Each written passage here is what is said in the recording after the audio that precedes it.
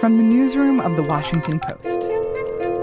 Hi, Kevin. This is Gabrielle Kelly at The Washington Post. How are you? Hey there, it's Simon from The Post. Hey, it's Dave Farrington from Post. Have you got a second to talk? This is Post Reports. I'm Martine Powers. It's Wednesday, May 29th. Today, Robert Mueller's first public statement about the Russia investigation, the Democrats rallying against abortion, and the case for believing in UFOs. When you woke up this morning, were you expecting to hear from Robert Mueller today? No, absolutely not. Roz Helderman is an investigative reporter for The Post. I saw that he was going to be speaking as I was riding an elevator down to the metro. And it was quite an adrenaline charge. Good morning, everyone, and thank you for being here. We've been waiting for 2 years to hear from Robert Mueller. Now, I have not spoken publicly during our investigation. He has literally said nothing. He has never appeared on camera. He has issued one statement in his own words, which was one sentence when he accepted the appointment in May of 2017. And suddenly we get this alert this morning that he's going to give an on-camera statement. But from the start, he indicated he would not be taking any questions. All we knew is that it was going to be fairly short, about 8 minutes long, and in some ways substantive. That's what we were told. It would be substantive. And what did he say? So he said a few things. First of all, I think kind of the big headline was he formally announced that the investigation is over. I'm speaking out today because our investigation is complete. The Attorney General has made the report on our investigation largely public. We are formally closing the special counsel's office, and as well, I'm resigning from the Department of Justice to return to private life. It's been sort of over in the public's mind since he issued his report, but the special counsel's office has remained officially open. He's been coming to work. So he formally said, we've been at this for 2 years. We have completed our report. We have completed our work. The special counsel's office is closing. We are done. That was the first sort of category of thing he said. The second was that he summarized the results of the investigation. And here he stuck very, very closely to what was said in the report. He talked about how there was a concerted effort by the Russian government to interfere in the U.S. election, and there have been criminal indictments issued as a result of those efforts. He talked about how that was an important topic to investigate. The indictments allege, and the other activities in our report describe, efforts to interfere in our political system. They needed to be investigated and understood, and that is among the reasons why the Department of Justice established our office. And that it was important to investigate the possibility that the Trump campaign in some way coordinated with those efforts, and they found there was insufficient evidence to charge a broader conspiracy. And then he talked about what they said on obstruction. That is also a reason we investigated efforts to obstruct the investigation. The matters we investigated were of paramount importance. It was critical for us to obtain full and accurate information from every person we questioned. When a subject of an investigation obstructs that investigation or lies to investigators, it strikes at the core of the government's effort to find the truth and hold wrongdoers accountable. And he really seemed to focus in on this idea of why weren't they able to charge the president with obstruction of justice, and explained their thinking on that. It's true. He tried to explain their thinking. Much of this is written in the report, and he urged us all to kind of read about it in further depth. But what he said was that they determined that the guidelines and policies of the Department of Justice prohibit the criminal indictment of a sitting president. If we had had confidence that the president clearly did not commit a crime, we would have said so. We did not, however, make a determination as to whether the president did commit a crime. The introduction to the Volume 2 of our report explains that decision. It explains that under long-standing department policy, a president cannot be charged with a federal crime while he is in office. That is unconstitutional. And he did note that the department policies make it clear that there is another process for holding a president accountable for wrongdoing other than the criminal justice system. And that, of course, is the impeachment process in Congress. The special counsel's office is part of the Department of Justice, and by regulation, it was bound by that department policy. Charging the president with a crime was therefore not an option we could consider. Those points are summarized in our report, and I will describe two of them for you. First, the opinion explicitly permits the investigation of a sitting president. The Constitution requires a process other than the criminal justice system to formally accuse a sitting president of wrongdoing. And in some ways, what he said at this press conference is very much what the Mueller report itself said. But the fact that he took the time to explain that in this context and seemed to want to highlight that again, it seemed like it was an important point to him. Well, and it's important to note that where the office came out is somewhat different than where the Attorney General has come out. And I think he wanted to remind the American people what they said in their report, because it is different than what the Attorney General has said. The Attorney General has said that he and the Deputy Attorney General, Rod Rosenstein, reviewed the evidence and determined there was not a criminal case to be made. The Deputy Attorney General and I concluded that the evidence developed by the special counsel is not sufficient to establish that the president committed an obstruction of justice offense. People will remember that on the day that Bill Barr made the report public, or a redacted version of the report public, he gave this press conference before releasing it where he talked about how essentially there was not sufficient evidence to charge the president with obstruction. And that is a somewhat different thing than what the Office of Special Counsel actually themselves determined. So it feels like the fact that Robert Mueller is reiterating the conclusions of the report and also making it clear that they can't indict a president, but that there is another constitutional method for bringing charges against a president, it sort of seems like he's saying, wink, wink, nod, nod, that Congress should be looking seriously at impeaching Trump. I don't think Bob Mueller winks and nods. He has said what he wants to say, and now it is for the rest of us, including our elected representatives, to decide what to do about it. I don't think he wants to be in the business of giving us guidance. He has laid out what the policies and law and regulations say, which is that there is another process available for holding the president accountable.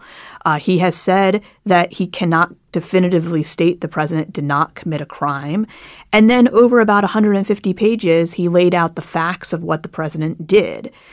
I think it's for the rest of us to decide what to do with all of that.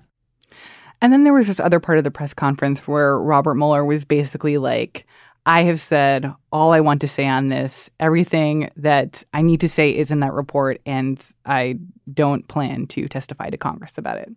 Yeah, I mean, I think that was, in some ways, it felt like the driving reason why he did this today. Now, I hope and expect this to be the only time that I will speak to you in this manner. I am making that decision myself. No one has told me whether I can or should testify or speak further about this matter. There has been discussion about an appearance before Congress. Any testimony from this office would not go beyond our report. And the report is my testimony. He is leaving public life. There is this vigorous debate on the Hill about whether he will testify and under what conditions. There's been a lot of speculation and concern that maybe the Attorney General and the Department of Justice was somehow preventing him from publicly testifying. I think he basically said, this is all you're going to get out of me. If I came to the Hill as a witness, I will be a boring witness who sticks very closely to what we've said.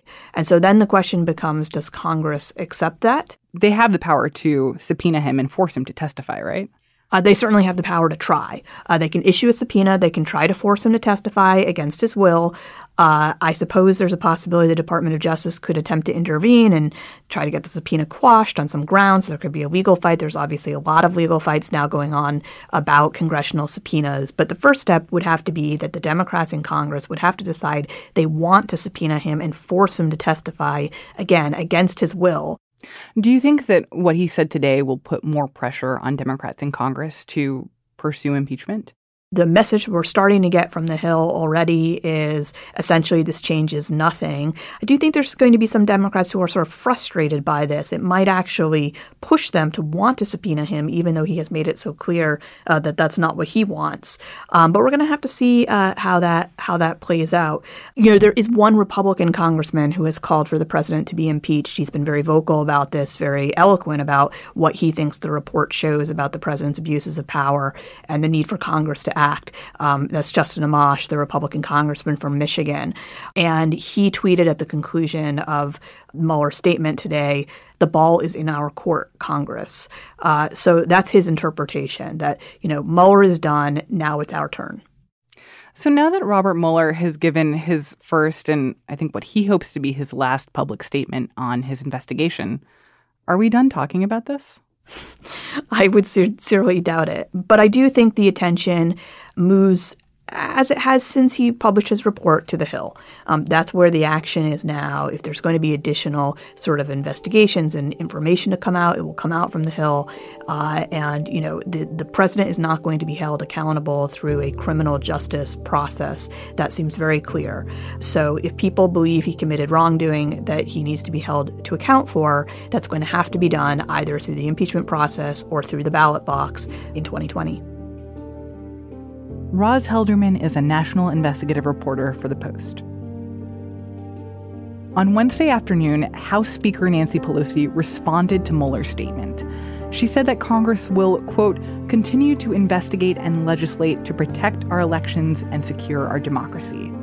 I am gravely disappointed in the Justice Department for their attitude, their misrepresentation of the Mueller report to begin with, their hiding behind something that you could never find in the Constitution, that the president is above the law, and their misrepresentations, even under oath, by the Attorney General to the Congress of the United States. She stopped short of saying that Democrats would open an impeachment inquiry.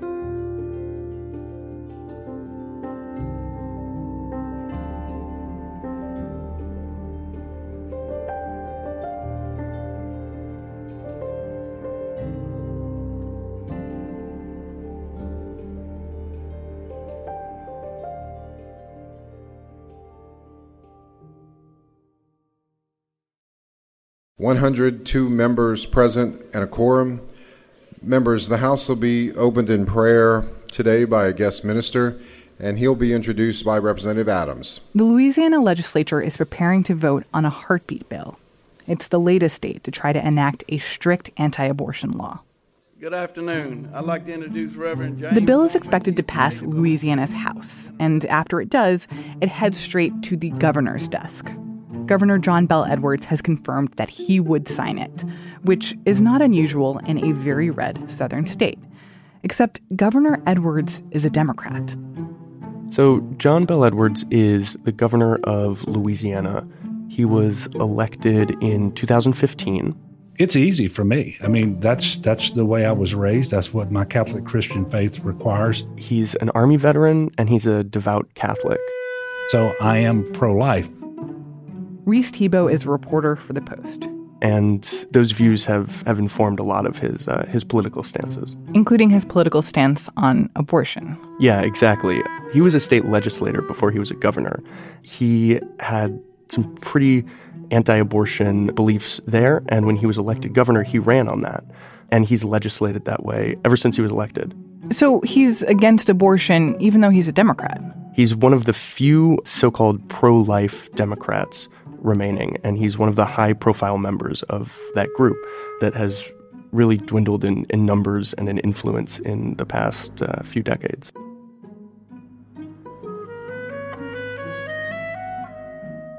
So in the late 1970s, which was the same decade that the Roe v. Wade decision came down, there were about 120 Democrats in the House of Representatives who were not in favor of abortion rights. And those numbers come from Democrats for Life, an anti-abortion group. What is the state of pro-life Democrats right now?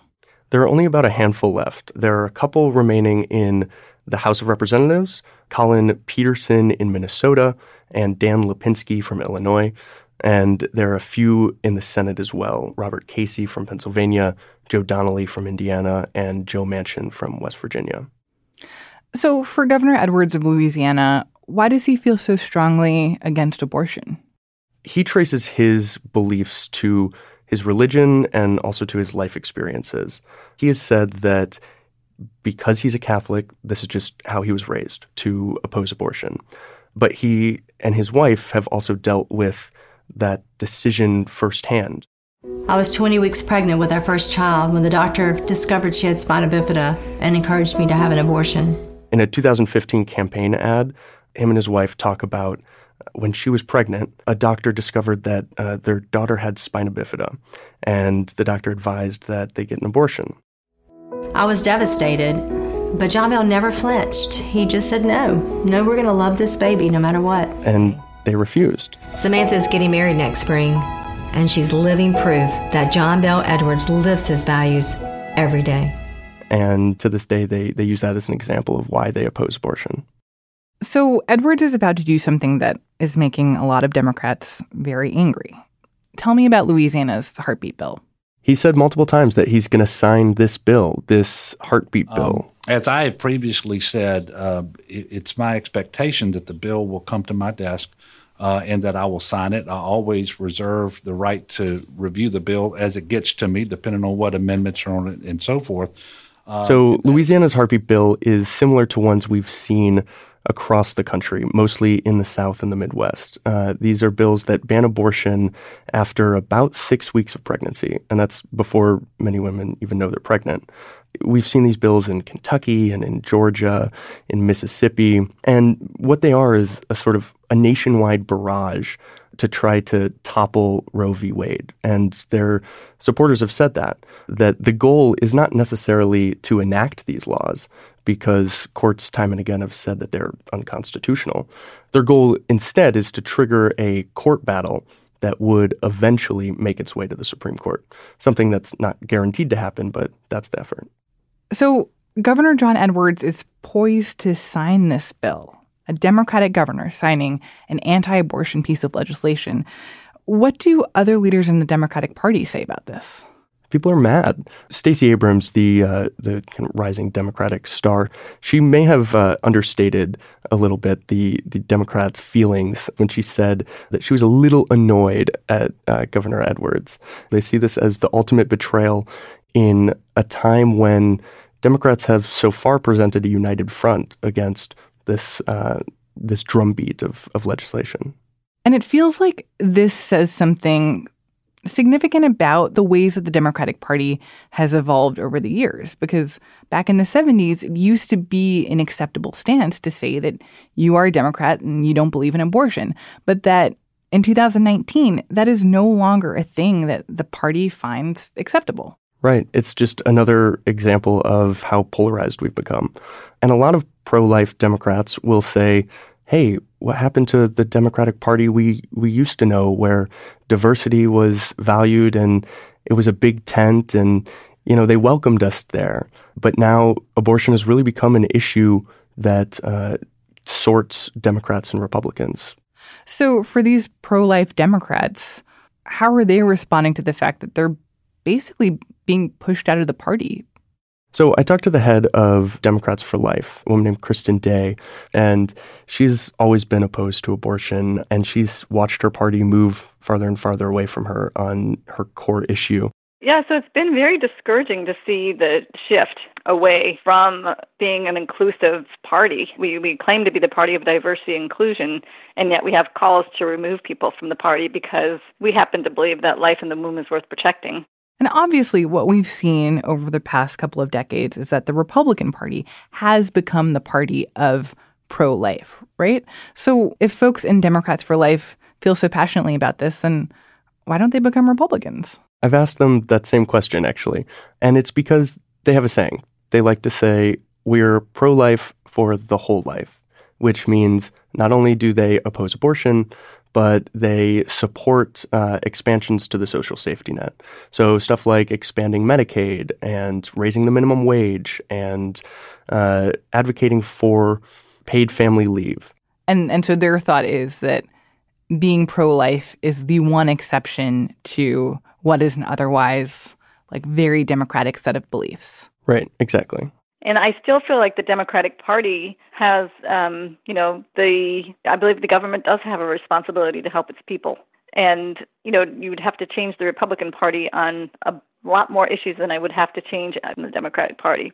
And she told me that she's often thought about leaving the party, about becoming an independent, but decided not to because then she said there would really be no one left in the party fighting for it. We could leave, but where do you go? And we're just fighting to exist within the Democratic Party. We're just saying, let us work on all the issues that we agree with you on. And I think it's important to have that diversity in the party. So what does this mean for Governor John Bel Edwards and for other Democrats in office who are openly pro-life? I think it just comes down to who you represent. Dan Lipinski, the representative from Chicago, is under fire from progressive activists who want to vote him out of office for this very reason. He's facing a vigorous challenge from the left. But Governor Edwards, meanwhile, is the governor in a state that has one of the most anti-abortion views in the country. So that's something it's very much in the cultural milieu in Louisiana. Edwards, for now, is probably pretty safe. Now, if he has any designs on national politics in the future, then this might come back to haunt him. It seems like they've gotten to a point where the party has had to make decisions about who are we and what do we care about and what issues are we willing to lay on the line for. And it seems like abortion is one of them, that in 2019, to be a Democrat means that you have to believe in a woman's right to abortion. Yeah, that's true. And at the same time as this solidifying in stance on abortion has happened, we've also seen more and more women in the Democratic Party get elected and take charge of key national positions. Now, whether that's a cause and effect, I can't say, but we've seen the Democratic Party really become the champion of reproductive rights. So Edwards and other pro-life Democrats will say, look, we haven't changed. We've always believed this, and we've been accepted. But it's the Democratic Party itself on a national level that has moved farther to the left on this issue. And for a long time, this has been the criticism of the Democratic Party that they don't know what they believe in, that they don't really stand for anything, that they're trying to be too many things. And in some ways, it seems like this is what it looks like when the Democratic Party decides what it believes in and decides that for some views, they're just not willing to allow them to be part of a party. That if you are a Democrat who doesn't believe in abortion, then you are no longer a Democrat. Yeah, they've definitely solidified their stance on it. And, that might leave these pro-life Democrats as political exiles. Reis Thebault is a reporter for The Post.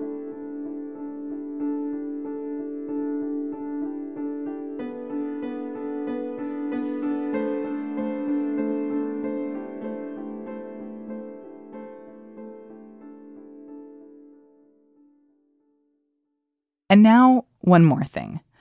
Recently, the U.S. Navy acknowledged, for the first time ever, the existence of UFOs. So I bet many of you are wondering whether I think aliens exist. And the answer is, I don't know. That's Daniel Dresner. I'm a professor of international politics at the Fletcher School of Law and Diplomacy at Tufts University. This week, Daniel wrote in the Post opinion section about the case for believing in UFOs.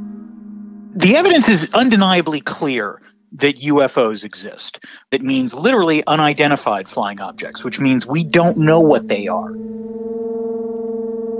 So between 2014 and 2015, Navy pilots stationed on the eastern seaboard started recording contacts with UFOs, with an unidentified flying object. Oh my gosh. That was flying in a way that they couldn't explain. Oh my gosh, dude. Wow. Look at it fly. This wasn't just a case of one single pilot hallucinating. Multiple pilots were witnessing and describing these events to each other. They're all going against the wind. The wind's 120 miles to the west. Look at that thing, dude. In some cases, these sort of little, they were described as tic-tacs, moving around at speeds against the wind that did not seem to be possible by man-made forms of propulsion that seem to be violating the laws of physics in a variety of ways in terms of how they started and stopped. The Navy, in response to these pilots insisting that they were seeing things, the Navy created a records-keeping program and encouraged its pilots to report these things, with the idea being of, look, we need to actually acquire some data on this subject. The problem with UFOs traditionally has been that if you say the word UFO, or if you say that you believe in UFOs, historically it has been very easy to marginalize that person or to suggest that that person has psychological issues. And what is interesting is that in recent years, you're now beginning to see organs of the U.S. government, particularly the Defense Department, acknowledge that UFOs exist. And what is interesting is that you're seeing people like Navy pilots, people we tend to assume have an awful lot of credibility, willing to go on the record saying that they saw these things. So there are a number of possible explanations for UFOs. One possibility is that it's eyewitness error. It's that you've got pilots who think they see something, but they don't necessarily see it. Of course, the fact that we have video evidence does suggest that's not necessarily the explanation in this case. Another possibility is that it is a foreign country that is developing this technology and testing it off the U.S. seaboard. That's certainly, in some ways, that would explain why the Defense Department was particularly interested in these things. That said, there doesn't seem to be a great deal of consensus that, let's say, countries like Russia or China have the capacity to produce anything like the kind of UFOs that have been cited. A third possibility, which starts going more into conspiracy theorizing, is that actually this is a secret U.S. government program, and that it's just that these pilots and the Navy haven't been looped in on it. And then finally, the most far-fetched possibility is that this is a technology that was not created on Earth. I think the big takeaway from all of this is that we're operating in a zone of uncertainty, and that's not something that human beings genuinely like. We like to think that we can explain every phenomenon out there. It is just something that cannot be explained. And if there's anything human beings love to do, it's to try to explain things.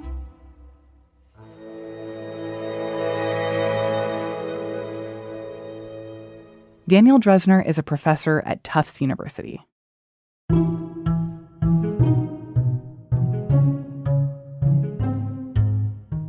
That's it for Post Reports. Thanks for listening. You can learn more about the stories in this episode by going to postreports.com. I'm Martine Powers. We'll be back tomorrow with more stories from the Washington Post.